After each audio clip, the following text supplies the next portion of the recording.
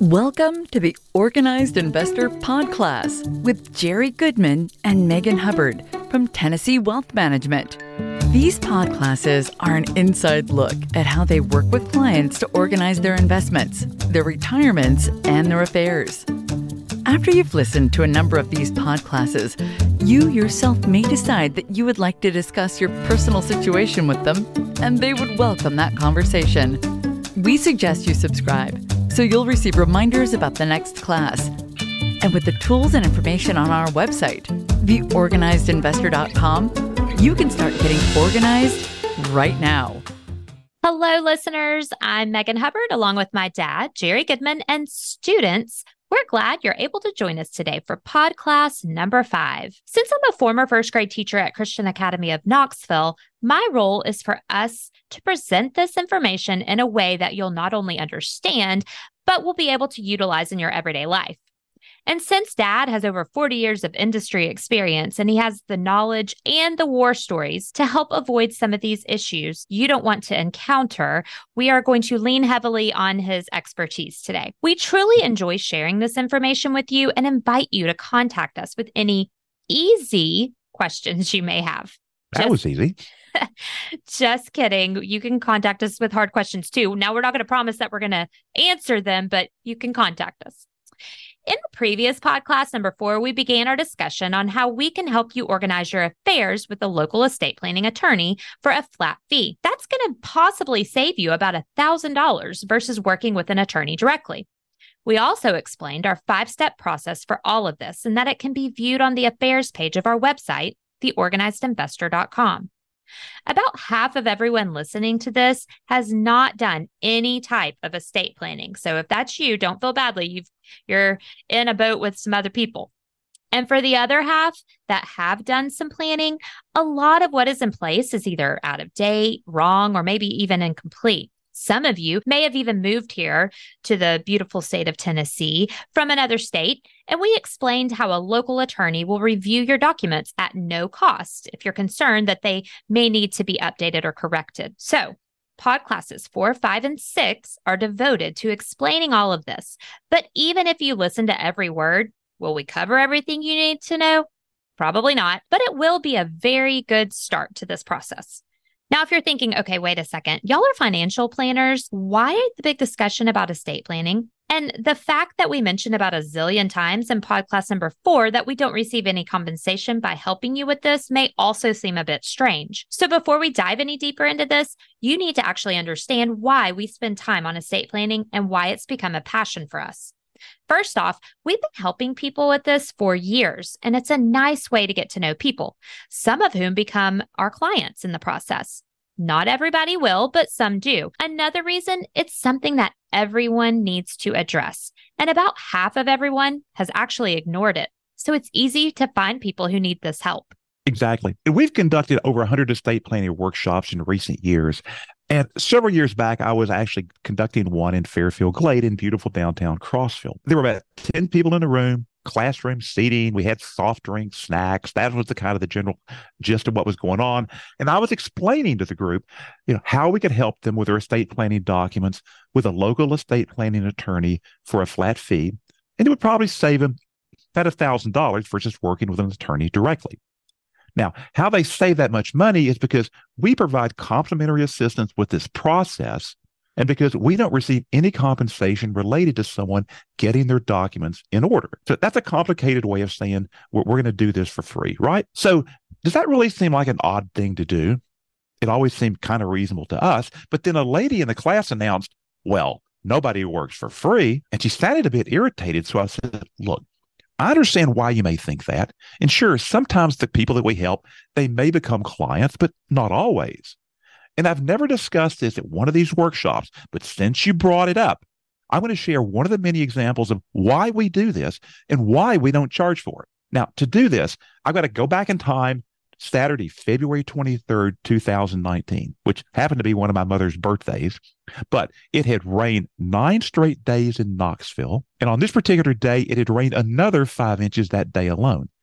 It was 8 o'clock at night. It had just gotten dark. I was going let's say 40 miles an hour down South Peters Road, which is a 4-lane road that also has a turn lane in the middle. Fortunately, I'm by myself. I'm in my little Toyota 4Runner, and suddenly my car plows into this flooded area of the road, and water instantly just crashes over the hood of the car. And I'm realizing, what just happened?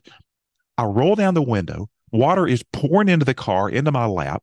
So I climbed out, and within about, let's say, 10 seconds of all this happening, I'm now standing on the door, holding the roof rack. The car is still sinking. The water is up to my knees. And I look back to from where I had come, and I realized I'm like 200 feet away from where I drove into the water.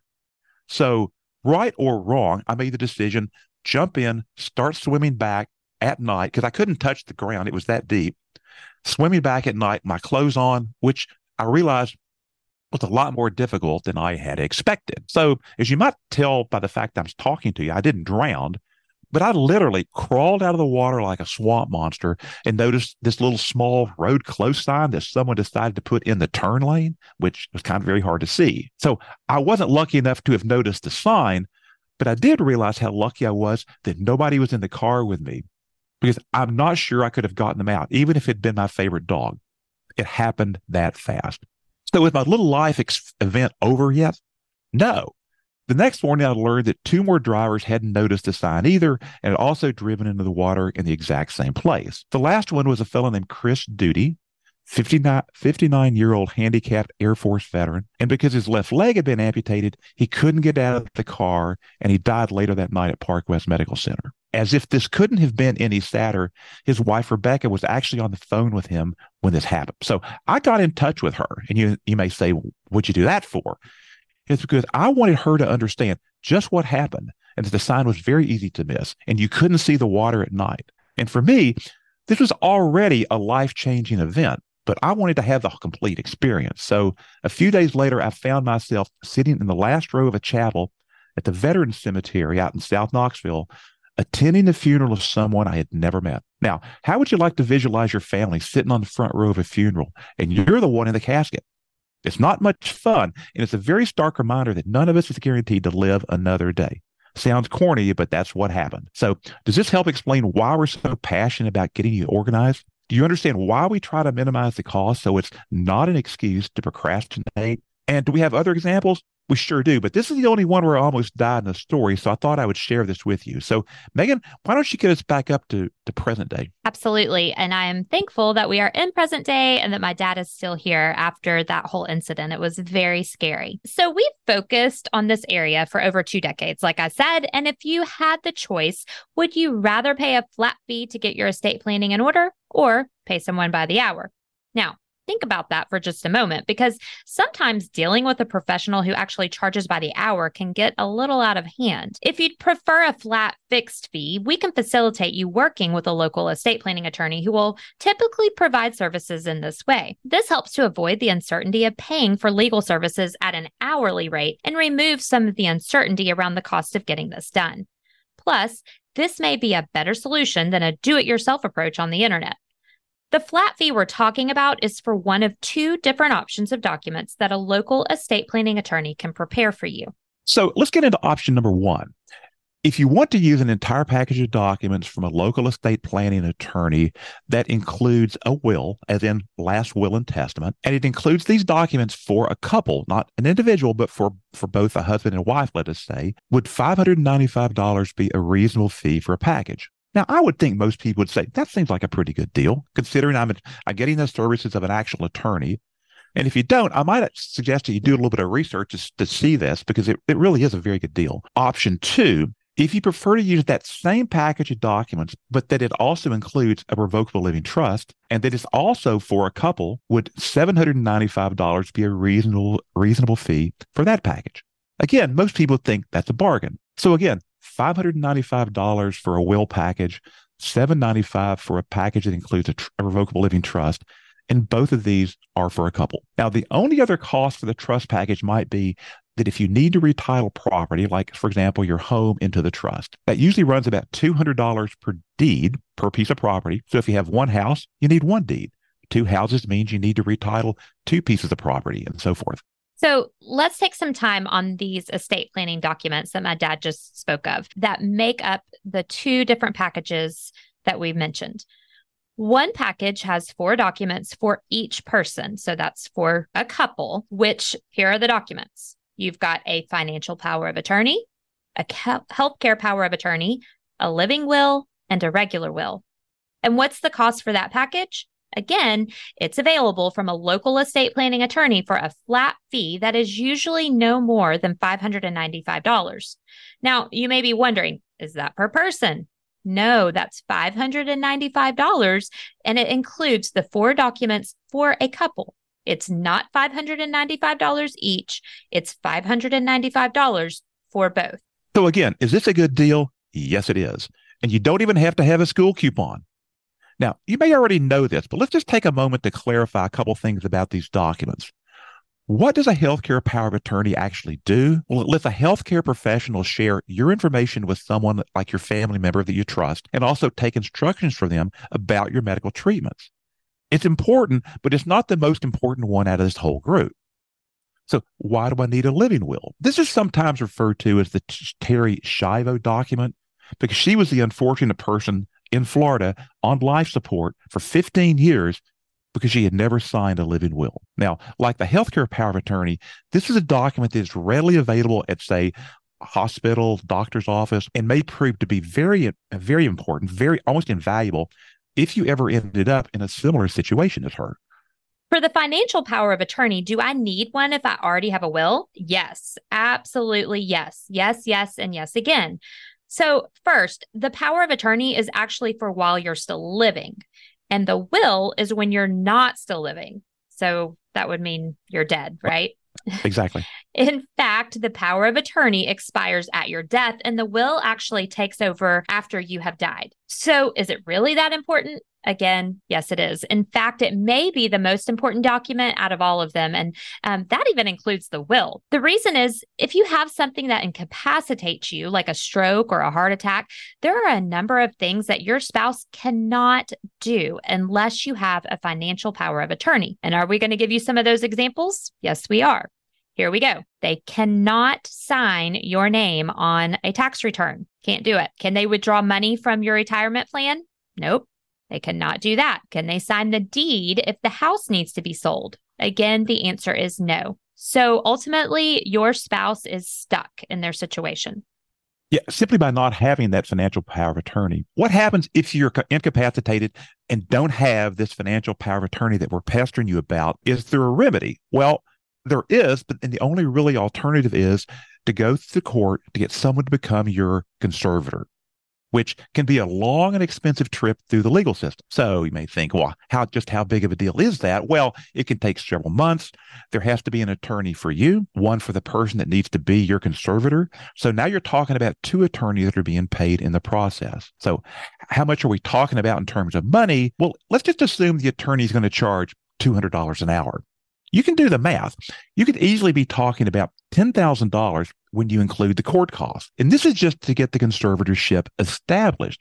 That doesn't include the time and aggravation, the fact that you have to factor in that someone has to go through. So have we had a situation where a client has had to go through this? Yeah, and it doesn't happen very often, but when it does, it can be an absolute nightmare. And if later on you recover and let's say you want to take that conservatorship away from the person, from handling your affairs, do you have to go back through the court system again? Yeah, you almost kind of have to start over to undo what was already done. So will having a financial power of attorney help you avoid all of this?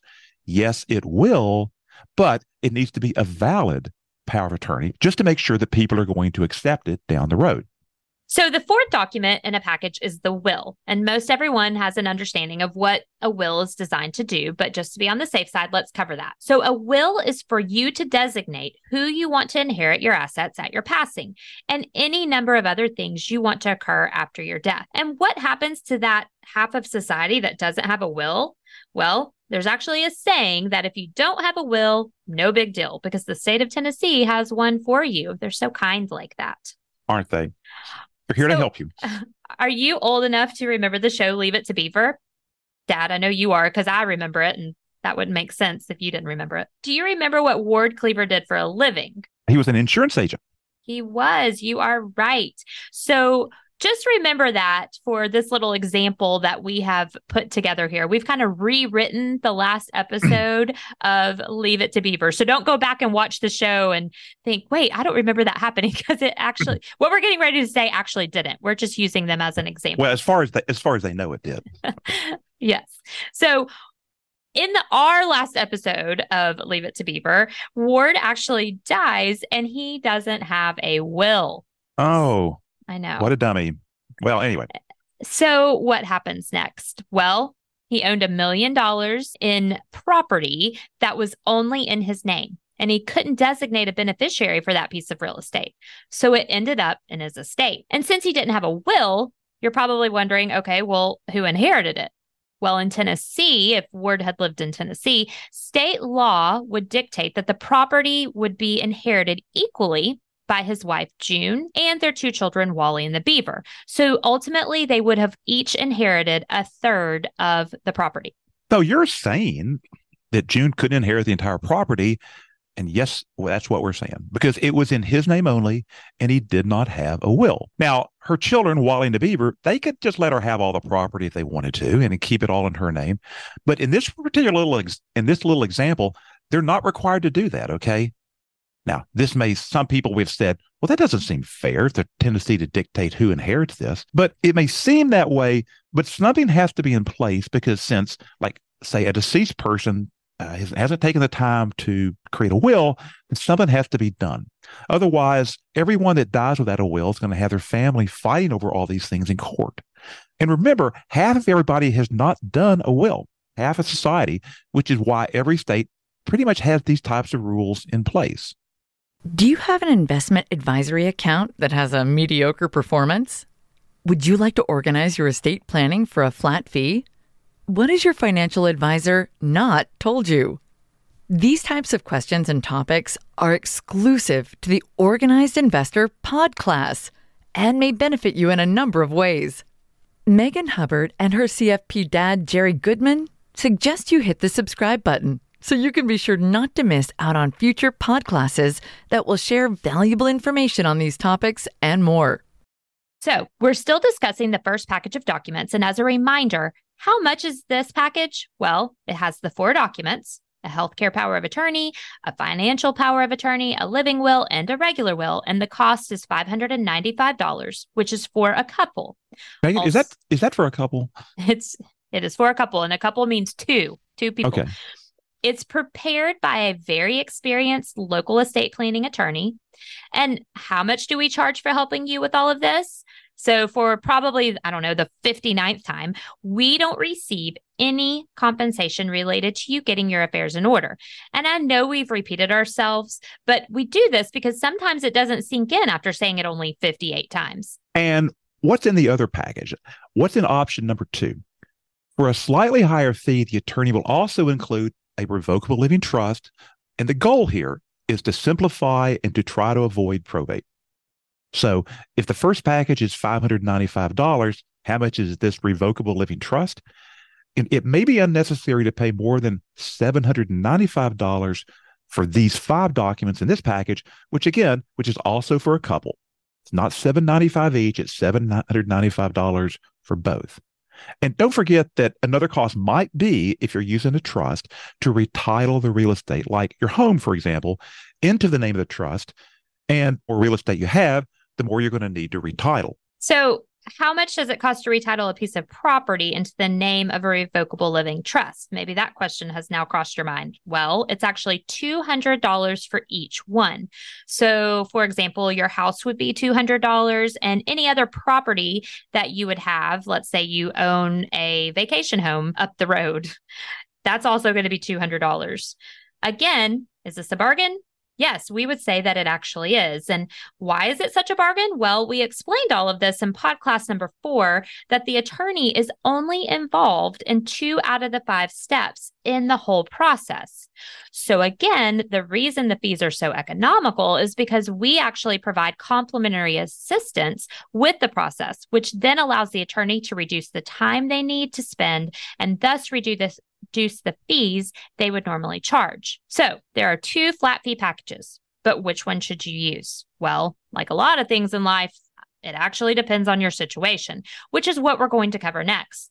So let's start off with, what do most people want? When we were conducting live estate planning workshops, it was very common for people to have the preconceived idea that they wanted to have a revocable living trust, but they didn't really have an accurate understanding of why they wanted a revocable living trust. So how does that happen? Well, it's probably because they have a friend or a family member who said, you need to get a trust. So let's just take a moment and clear up some of the misconceptions that are commonly shared by that friend or family member. For example, will a revocable living trust keep you from getting sued if you happen to hit a school bus? The answer is no. That's why you have car insurance. Next question. Will a revocable living trust protect your home if you get Medicaid to pay for your nursing home?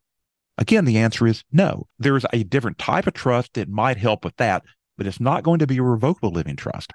Next one. Will a revocable living trust save you some taxes versus just using a will? The answer is an absolutely no, it won't. What you own in your revocable living trust is tied to your Social Security number, and the income and tax events still end up on your personal tax return. Here's the fourth. Will a revocable living trust make sure I can avoid probate? And you may think, well, that's yes. Well, unfortunately, it's no, and it might allow you to avoid probate, but there's no guarantee that when you finally pass away, all of your assets are going to be owned by that trust. If you have a timeshare somewhere that never got entitled into the name of the trust, it's going to have to send your whole estate, your whole situation through probate. So what's left? Let's see. Well, what does a revocable living trust actually do? That does cross your mind at this point after everything it doesn't do, doesn't it? Exactly. And actually, there's not a long list, but here's a few things your family may be able to avoid if you can avoid probate. So you're going to avoid the fee to probate court, which can be hundreds of dollars, the fee to a probate attorney, which can be pretty significant at times, the aggravation of probate, which takes a minimum of 4 months in Tennessee, which is not terrible, but that's still 4 months that you're having to deal with probate. And it may prevent your personal information from becoming public in the newspaper, which who wants your business published in the newspaper, right? So that's pretty much it. It's not going to protect you from getting sued, protect your house if you go into a nursing home, and it's not going to save you on taxes. In fact, you can accomplish anything you want, whether you decide to just use a will or by using a revocable living trust. Really, anything. The trust will probably make things easier for your family and might allow you to avoid probate, but not for some of the other things that you may think could be potential benefits to having a revocable living trust. Exactly. So let's try to summarize this and give you a little bit of a simple comparison. A revocable living trust is a little less expensive and a little more aggravation for you now, and it may be less expensive and less aggravation for your family later on down the road. A will is the opposite. A will is basically a little less expensive and less aggravation to you now, and probably a little more expensive and more aggravation to your family later. But again, will having a revocable living trust guarantee that you avoid probate? And the answer is no, because there's always that chance that something is not properly titled, which may cause your estate to have to go through probate in the first place, which is what you're trying to avoid. And keep in mind that Tennessee is a very probate-friendly state. Most of the counties don't even require you have an attorney to be involved in this whole process. So, in other words, your family member may be able to handle the probate process if they're willing and they're able to actually be in the mood to handle something like that. With all of that said, even if you can avoid probate, we're about to explain why it still should go through probate and why nobody has shared this with you. If you sell real estate being held by a revocable living trust after the grantors have died, most title companies will make you wait 12 months to get the proceeds. Yes, I just said 12 months. That's 1 year. This is because there's a 1 year period for creditors to make a claim on the assets. And a title insurance company is not going to insure a property that is still within the creditor's claim period. As a result, the title company will usually not release the money until the creditor's claim period has actually expired. And we went through the process of contacting a variety of title companies in the area and were given a similar explanation for this same scenario. Now, every situation is different, but if the estate is processed through the probate court, the creditor claim period can actually be reduced down to about 4 months, which is a lot less than a year. So even after going through all the expense and all the aggravation of using a revocable living trust to avoid probate, going through probate may actually be the best alternative. That's exactly what we're saying, unless maybe your children or your family, your beneficiaries are okay in waiting maybe 12 months to receive the proceeds from a real estate sale. Now, has an attorney or some financial advisor ever explained this to you? I doubt it, because either they're simply not aware of it, or because they're interested in you using the revocable living trust, which is a more complicated solution and makes it a more expensive alternative. And just because this is the first time someone may have ever shared this with you doesn't mean we just made this up. We're here to try to give you an accurate explanation of the situation so you can make an informed decision. That's right. So ultimately, you get to decide. And we can actually help you understand which option might be best for you. So this is going to be one of those situations where we're going to just have to have a conversation about your personal situation. In fact, in pod class number 4, we actually explained that after educating yourself with these episodes, the next step is to have a discussion with us. And we'll talk about the pros and cons of each option as it relates to you and what you're trying to accomplish or maybe avoid. Now, this will sound a little ridiculously obvious, maybe, but why do we have lots of information about estate planning on the affairs page of our website? You might be wondering that. It's there to help you get educated and to get started with this whole process. So let's begin with us, and then we're going to talk about you a little bit. So, do we have a very successful practice? Yes, we do. We think so. I would say yes. 40 years seems successful, and lots of long-term clients. Do we have the tools and experience to help you? Yes, we do. How long have you been focusing on estate planning? Well, my dad's been focusing on this for over 2 decades. How much can you save versus working with a local estate planning attorney directly? Probably about $1,000, like we've mentioned before. Exactly. Now, let's just touch on the $1,000 for a minute. As much as saving $1,000 on your estate planning documents may seem like a great idea, just keep in mind that this is a one-time savings. So as we've discussed in these other podcasts, what you can save in hidden fees and costs and some of these expenses in your portfolio may not only be multiples of that $1,000, but those are recurring savings that happens this year, next year, every year going forward. So back to your estate planning. And once again, how much compensation do we receive from helping you with all this? The answer is nothing. It's zero, nada. We don't make anything from helping you with that. And you may say, but seriously, how much do you really get from helping us with this? And we'd say, seriously, nothing. And if that bothers you, I'm sorry. It's just kind of, we don't charge for this sort of thing. So do we have a financial incentive to steer you in the wrong direction with your estate planning documents? The answer is absolutely not. It doesn't matter to us whether you use a revocable living trust or a will. I mean, I would say this, having one, either one is better than not having any of them. Okay. Yes, I would agree with that. So we said we were going to talk about us, but then we were also going to talk about you. So here we go. Are you going to live forever? Probably not.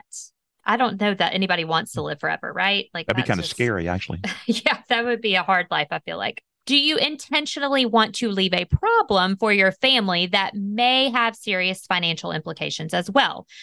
I feel like the majority are going to say probably not. You always have those few outliers where there's been something that's happened that you think, oh, well, yeah, maybe I do want to like stick it to that person after I die. But that's not typically what we run into. Also, why should you worry about all of this? Well, it's for your family. It's not for you. It's not for us. It's not for the attorney. It's for your family. And if you ignore all of this, will you leave a huge mess for your family?